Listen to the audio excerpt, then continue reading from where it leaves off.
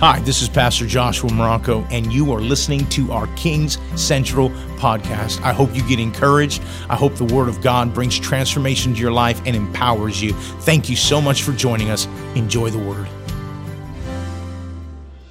I want you to take your Bibles and turn with me to Hebrews chapter 6. Would you do that?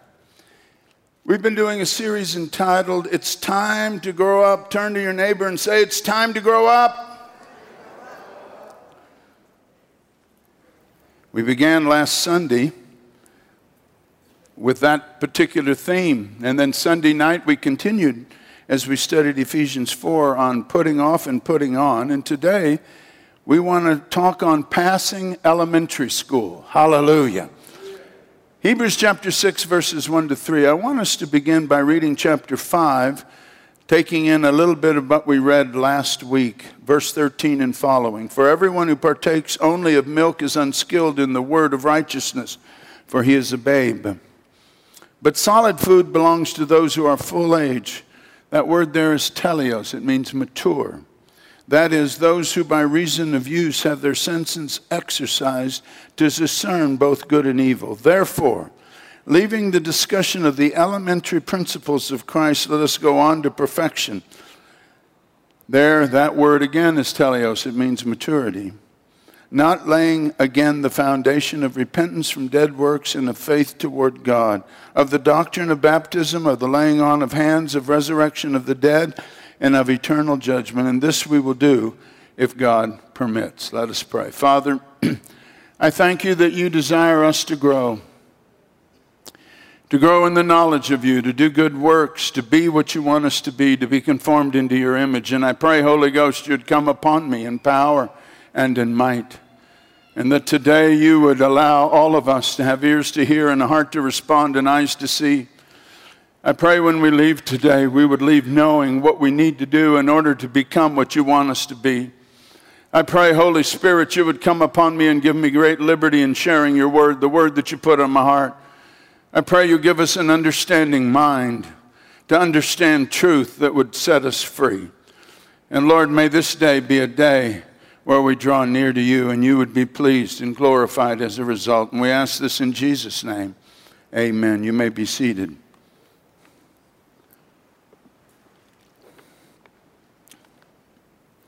Before you get into junior high or high school, you got to pass elementary school. And hopefully you'll be able to have learned to read and to write and to have the basic understanding of math and to have a basic understanding of the world in which you live, which is primarily the job of elementary teachers to teach their students. The tragedy is when somebody gets through elementary school and junior high and high school and still can't read or write and doesn't know any math, and you wonder what happened. Well, I don't have all the answers to that, but over the last 50 years of my ministry, whether it was here in Maui or in Honolulu or in California, there have been people that have come to me that have exactly had that happen, where they went all the way through school, couldn't read, couldn't hardly write. And you said, well, what happened to them? Well, they came to the Lord, and when they came to the Lord, it was amazing what happened. God rearranged their brain. They began to read the Bible, and they learned to read by reading the Bible. Amazing, amazing, amazing. And today, many of them are very, very successful because God's hand was upon them. Somehow, they were able, through the power of the Holy Spirit, to learn those things they didn't learn earlier in life. Now, here in Hebrews chapter 5, the writer encourages his audience to grow up into maturity, being able to distinguish between good and evil, which is absolutely essential in our world today.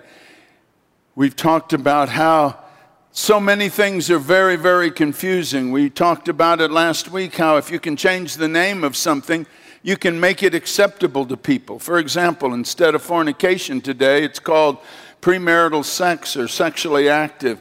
And what they've tried to do is take something that is clearly sin and change the name of it so that people think it's okay. And they do that all the way down the line with many aspects of evil in our world. And if you as a believer don't know what's right or wrong, you're going to be caught in a web of delusion and deceit. So it's important for us to grow up and mature. In fact, here in this text as we read it, the writer of Hebrews is telling us of some essential principles that his readers already know about. And he says, look, since you already know about it, I'm not going to go over them. Well, when I was reading this, I'm not assuming what the writer of Hebrews assumed. In fact, when I read the 6 things in this text, I realized that some of our people are like those folks who, even though they were in elementary school, they never learned some basic things. And it's been amazing to me what the Holy Spirit's been doing. Starting last week, as you know, we began this series on It's Time to Grow Up, and I wasn't aware of it when the Holy Spirit spoke to me about doing the series, that Pastor Josh had begun a series entitled Back to Basics, and on Wednesday night he's been sharing some profound things about what believers need to know. So you need to be there. You need to be a part of it. Because God's going to make you strong. As long as you stay a child, a baby, you're very vulnerable. You're vulnerable to deceit. You're vulnerable to the attacks of the enemy. It's time to grow up, become strong in God, putting on his full armor and standing strong in this evil day and advancing the kingdom of God. And that's what being in church is all about. Somebody say amen. Now, to the writer of Hebrews, he mentions there are 6 elementary principles.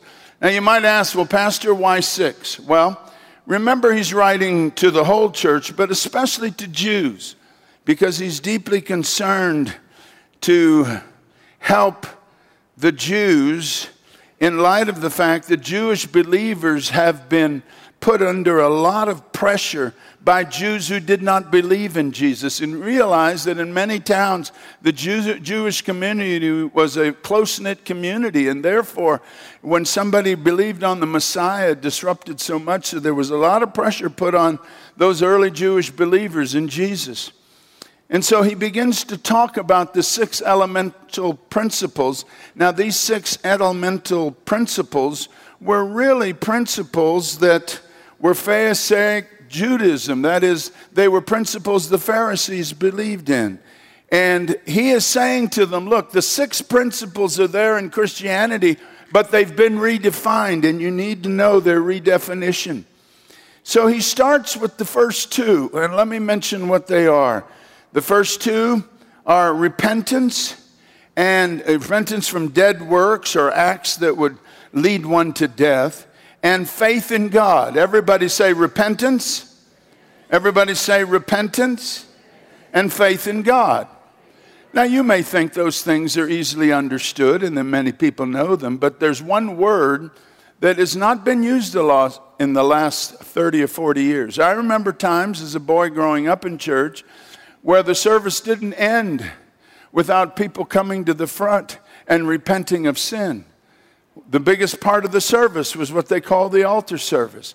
And as a boy, I remember many a time as a boy going to the front and being at the altar and allowing the Holy Spirit to come upon me. And I would pray and I would repent of sin or whatever it was that the Holy Spirit had affected me in that prayer time. But we don't see too much of that anymore. In fact, there's not a lot of preaching on repentance anymore. But repentance is basic to the Christian life. In fact, the word for repent in the Greek language is metanoeo. Now, let me tell you a little bit about that word and the corresponding word for repentance, metanoia. Both of those words have the same meaning. It means a change of mind. Everybody say it with me. A what? Say it again. A what? Now, repentance is a radical act. It's radical. It's a radical change. It's not just, I'm going to change this. No, it's radical in nature because it's a transformation of thought. It's a transformation of attitude.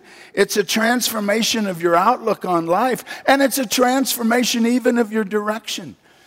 It's what I call a revolution. You're walking this way, you come meet Jesus, and all of a sudden you're going this way with him. It's like what happened to Paul the Apostle. He wasn't Paul the Apostle then. He was Saul of Tarsus on his way to arrest Christians for their faith in the city of Damascus, and he meets the risen Lord. Jesus appears to him. He is so radically changed that it shook the Jews there in Damascus. You think about it for a bit. He's talking about the fact that repentance is the basis of our Christian faith. Paul, for example, there in Acts 26:15, Jesus spoke to him on the Damascus road. And he said to him, he was to go to the Gentiles that they may receive forgiveness of sins and an inheritance among those who are sanctified by faith in me. That he was to go to them, preach a message of repentance so they could be forgiven of sin and have the same inheritance as the people of God. In Acts 26:20, Paul shared with both Jews and Greeks what they should hear, and that was repent, turn to God, and do works befitting repentance. You see, repentance is godly sorrow. Now, there's a difference between godly sorrow and worldly sorrow. It's the difference between someone who repents like David or like even Peter, and somebody who, like Esau, is into himself, or like Judas, who ends up killing himself. There's a difference between godly sorrow and worldly sorrow. Paul the Apostle talks about it in 2 Corinthians 7. Listen to what he says in verse 10 and 11. For godly sorrow produces repentance, leading to salvation, leaves no regret, but the sorrow of the world produces death. So see what this godly sorrow has produced in you. What earnestness to clear yourselves. What indignation, what alarm, what longing, what concern, what readiness to see justice done. He's saying godly sorrow produces a fruit of righteousness. You're not just sorry that you got caught for your evil. You're sorry that you literally hurt someone. You hated what you did, and you grieved over hurting God and others. Now, you see, repentance and faith are two sides of the same coin. You cannot understand faith without understanding repentance. So let's take a look at the other side of the coin. We've looked at repentance for a moment, but let's take a look at faith. Faith toward God. It's putting your trust in and committing your life to Christ. It's not just a nice prayer. It's a prayer that moves you to saying, I'm going to live for Jesus. It's asking him to be the Lord of every area of your life. And repentance is a vital part of faith, because for if you don't know you're lost, you'll never be found. Jesus came to seek and to save the lost. If you don't think you're lost, you're in trouble. I remember as a boy in Dallas, Texas, we were new there. We just bought a home and we were living there, and I had to walk to school. And on my way back, I got dropped off at school, but I looked at the area of how I was supposed to walk home, but somehow I got lost. And I'll never forget knocking on a door crying. I must have been probably about 8 years old. And I was crying, saying, I don't know where I live. I didn't know the address. I didn't know any phone numbers. I was a mess. God in his mercy salvaged that situation, but I knew what it felt like to be lost. If you don't know you're lost and you're on your way to hell, you'll never be saved. That was the problem with the Pharisees. They thought they were so righteous, they didn't need Jesus. And Jesus called them hypocrites, whitewashed sepulchres, full of stinking bones.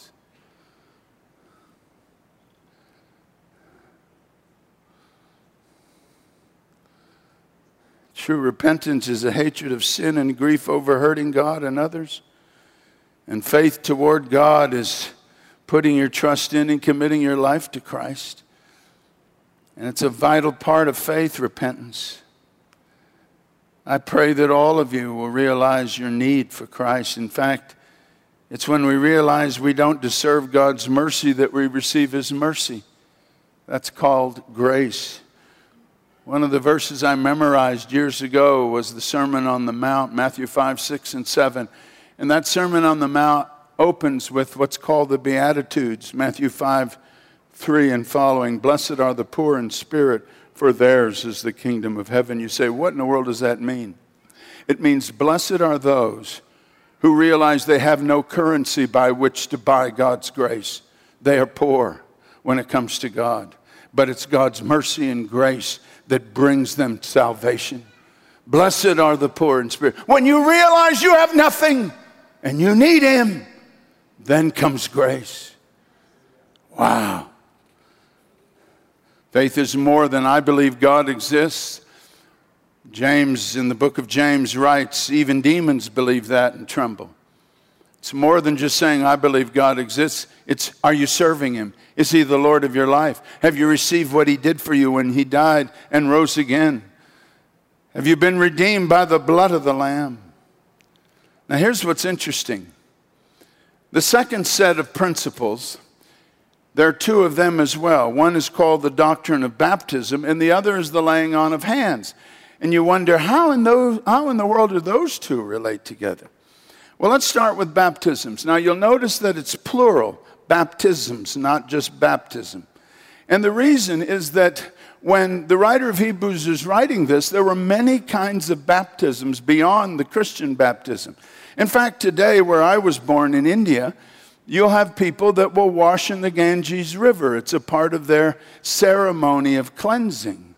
You'll notice, for example, that if a Jew wanted to help a non-Jew become a Jew, one of the principles that they would have to go through is, if I was a Gentile and I wanted to become a Jew, one of the ceremonies I'd go through is a baptismal ceremony to become a Jew.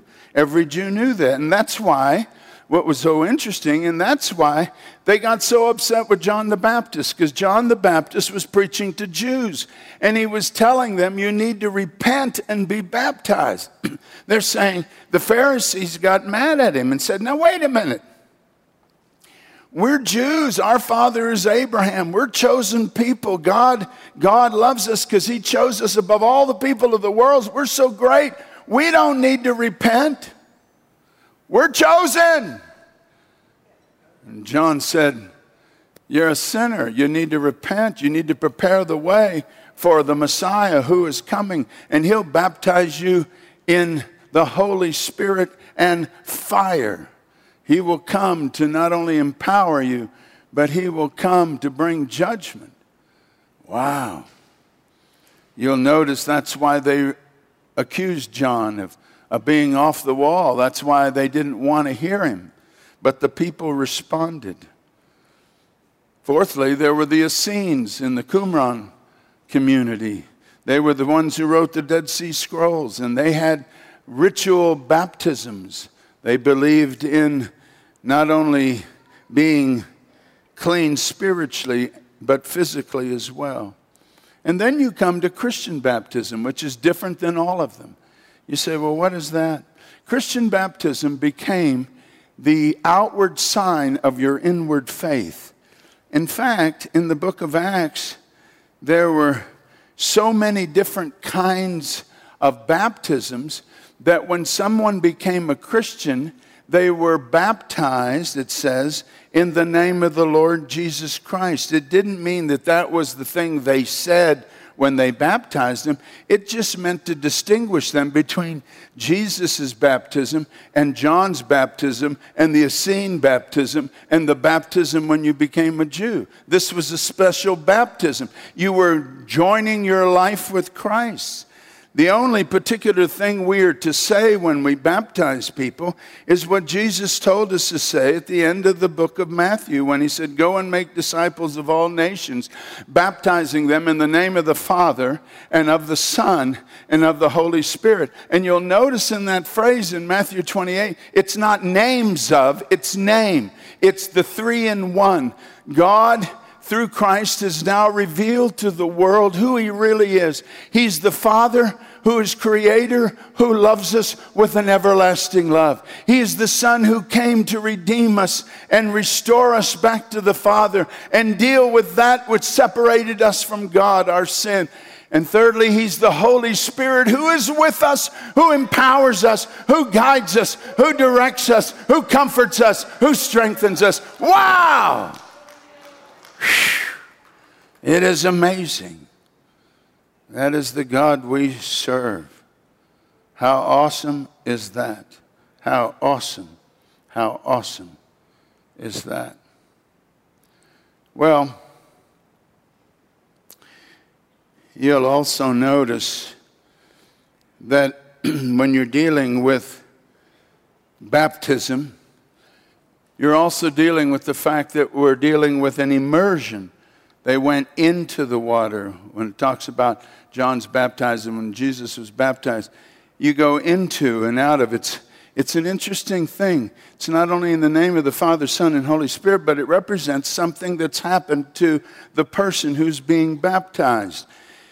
You'll notice this because you cannot baptize yourself. There's always somebody to baptize you. Now, why is that? It's because it is a prophetic picture that we will walk in newness of life, in that we will continually be dependent upon God. We will have His grace. It's a picture of one of grace, a dependence on God Himself for your entire life. Just as you were dependent on someone to baptize you, and hopefully He didn't leave you under the water, but He'd bring you up. So you're dependent on the Lord Jesus Christ every day of your life. That brings me to the final act of baptism, which is found in Romans chapter 6. Everybody turn there for just a moment, because it's a profound verse that tells us how God views baptism and how we should view it, Christian baptism. Paul writes about it in Romans 6, and he writes in verses 1 through 4. Look at it with me. He says, "What shall we say then? Shall we continue in sin that grace may abound? Certainly not. How shall we who died to sin live any longer in it? Or do you not know that as many of us who were baptized into Christ Jesus were baptized into His death?" So what he's saying is, when you go under the water, it's a picture that you have died. Your past is gone. Therefore, we are buried with Him through baptism into death, that just as Christ was raised from the dead by the glory of the Father, even so we also shall walk in newness of life. He says, look, when you're baptized, it's not just the fact that you are declaring to the public what's happened in you when you believed, when you repented and believed on Jesus. You're now saying, I am dead, my old man is dead. That's why Paul could say, I'm crucified with Christ, nevertheless I live, yet not I, but Christ liveth in me. I'm dead, but as you come up out of that water, you are declaring that the resurrection of Jesus is now a work in me, and I have new life. Everybody say, I have new life. Oh my, somebody ought to be excited. You say, well, Pastor, how does the laying of hands tie with baptism? Now that's a good question. First off, to be baptized, somebody's going to have to lay hands on you, right? But here's an interesting thought. What happened to Jesus at His baptism? Anybody remember? The Father spoke, right? Anything else happen? The Holy Spirit came as a dove, right? At His baptism, correct? Now think about that for a moment, and you will notice that baptism and the infilling of the Holy Spirit are associated with each other. Listen to what Peter says in Acts 2:38. Repent, and let every one of you be baptized in the name of Jesus Christ for the remission of sins, and you will receive the gift of the Holy Spirit. So in other words, the baptism in water is a doorway that God is saying, I have more for you. And one of the things I have for you is the work of the Holy Spirit. Look at Acts 3:19. Peter says, repent, therefore, and be converted, that your sins may be blotted out, so that the times of refreshing may come from the presence of the Lord. He's saying, look, God has His presence for you. God has His power for you. When you're baptized in water, it's a declaration. Hey, you are brand new life, and now God wants to breathe in you even greater things. His presence, His purpose, His power. Oh, my.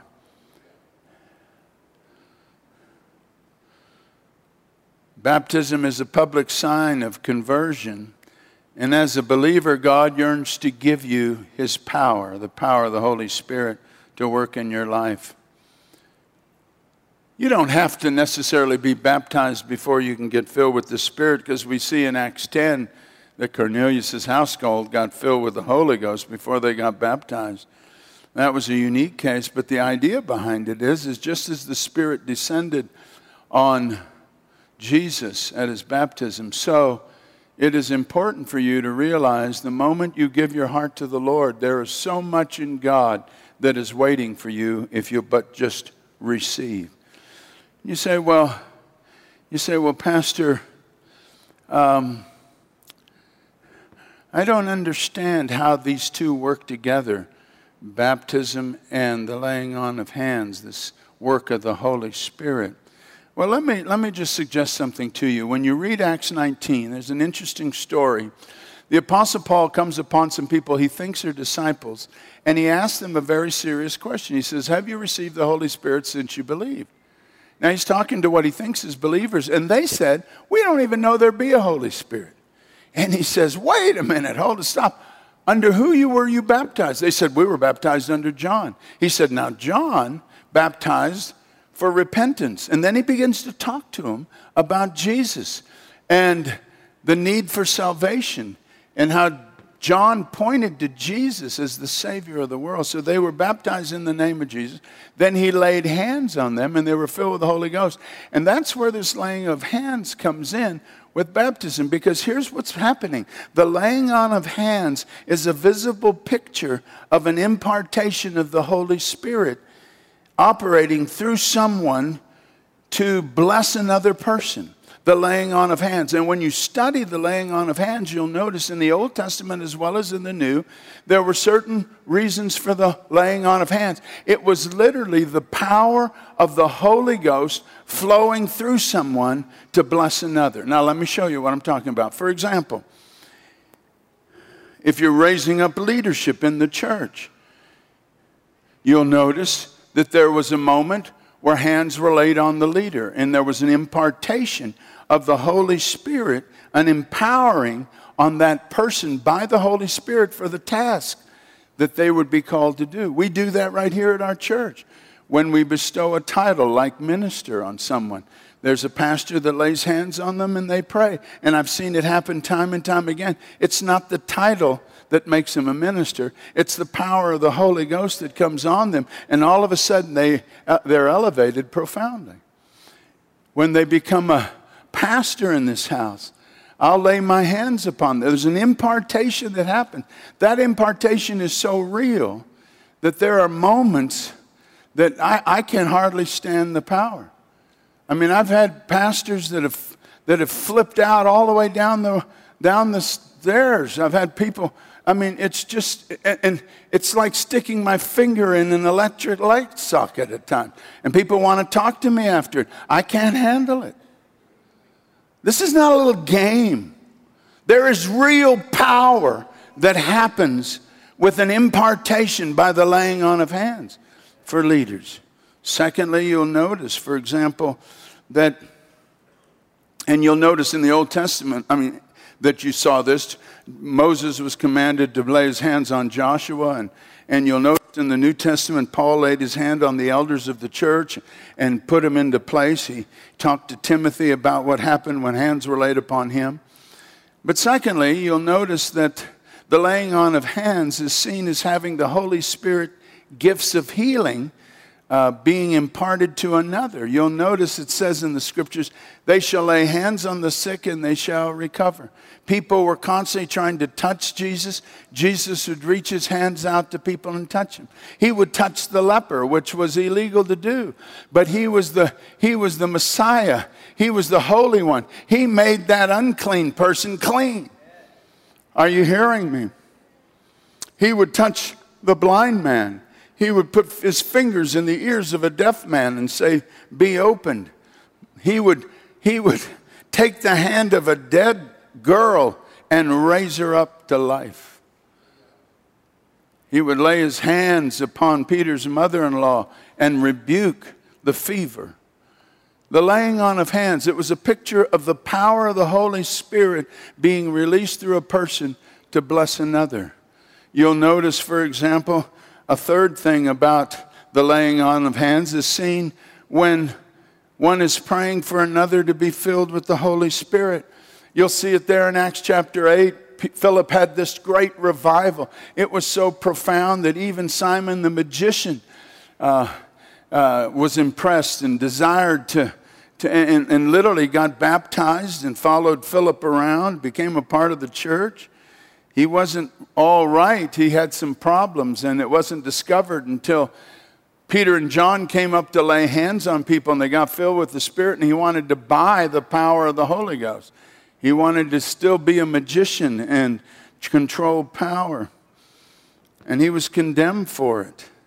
You see, the power of the Holy Spirit is real. When Paul, his name was Saul, on his way to arrest Christians in Damascus, met the risen Lord. He was converted on that road to Damascus, and then God sent a man by the name of Ananias to lay hands on him so that he would be filled with the Holy Ghost. Today there's going to be a moment in our service where I'm going to invite people to come near the end of this service to have hands laid on them. Some of you will come to be filled with the Spirit. Some of you will come for healing. Some of you will come because you realize your need to repent and be saved and want to serve the Lord with power. You see, God's speaking to us today. To be a Christian is to be a new creation. Paul writes in 2 Corinthians chapter 5:17, if anyone be in Christ, he is a new creation. You know, one of the movies I really have enjoyed, because I like the music, is The Greatest Showman. Anybody saw that movie? Whoever wrote some of those songs, I think they would make good gospel songs. One of them is that little song, everything you ever want, everything you ever need is here in front of you. You say, you mean you remember that song? I was thinking about it while I was writing this sermon. That's exactly what Jesus is saying. He's saying everything you'd ever want in life, everything you'd ever need is standing right in front of you. He is the way, the truth, and the life. No one comes to the Father but by him. The thief comes to steal, kill, and destroy, but Jesus says, I've come that you might have life and have it more abundantly. Everything you ever want, everything you ever need, it's in him. Why would we go and try to find life in places that are dead?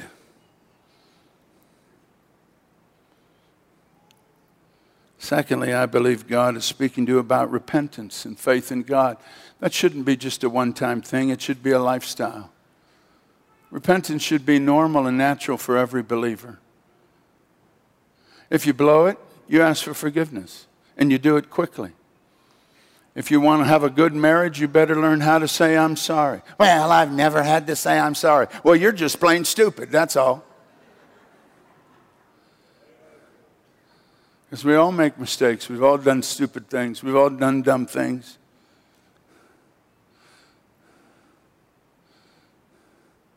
As long as you keep that evil in you, it will control you. But the moment you bring it out in the open, that which is darkness becomes light as it's manifested by the light as you bring it to the Lord. As you confess your sin, you free yourself from the power of the enemy to control you by that evil. Repentance allows you to do that. It should be an ongoing thing. And faith in God. There's a verse of Scripture that always challenges me. According to your faith be it done unto you. We were talking about it today, even in the goals of our giving. When you set a goal to give a certain amount of money, what you're doing is you're setting a goal that's your faith, it's your hope. You're saying, God, help me to do this. When you cry out to God for strength so that you can do a particular task, you're putting your faith in God. when you're in a situation where everything seems to have gone haywire, and you're praying and you're crying out to God, you're putting your faith in God, believing that He will make a difference in that situation. It's an ongoing thing. The 41 years I've been your pastor, I've seen God move beyond comprehension. Who would have dreamed 41 years ago that on Maui there'd be a church that's touching people in 17 nations and 20 states, ministering to thousands and thousands of people every single day? It's hard to even imagine it back then. But as we continued to walk by faith, He continued to do the miracles. And He'll do it for you. He'll do it for you time and time and time and time again.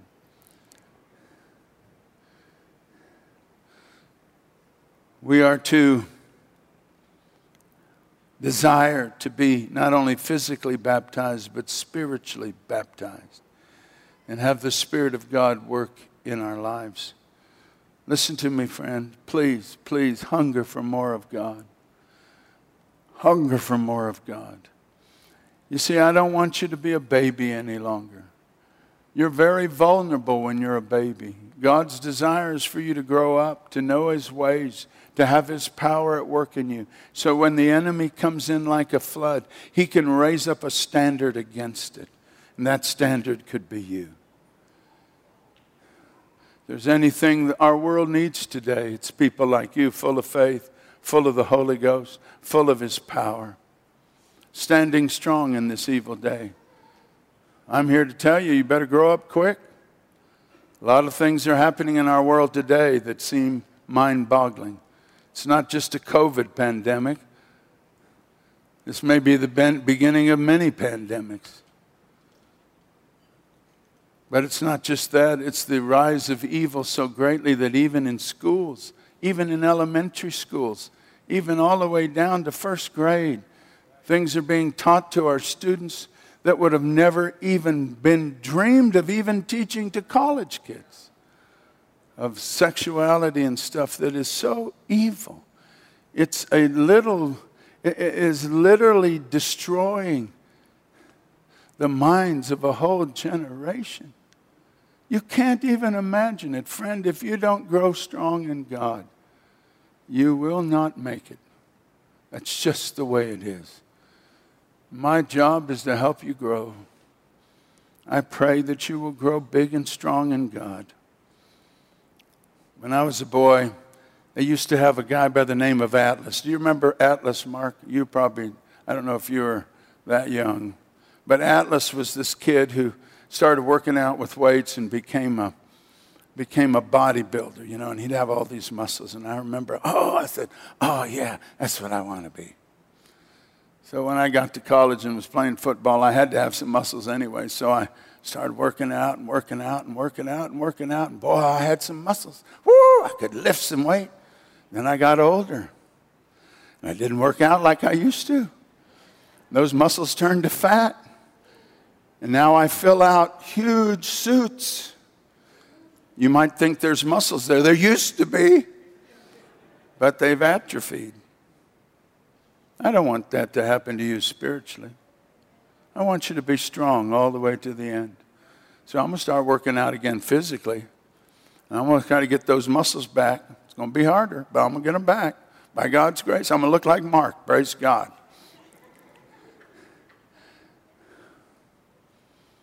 But I want you to be strong spiritually.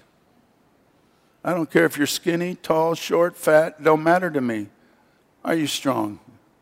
Are you growing in God? Are you mature? Do you know the difference between right and wrong? Do you really understand where we are in the world and what we need to be doing as believers? That's what I want for you. That's what God desires for you. And that's what you can be. Stand to your feet. Lift both hands in the air. Let's praise Him for a moment. Would you? I hope the word encouraged you. Thank you so much for joining us here on the King Central podcast. God bless you. Walk in power and walk in the fullness of that which God has given you.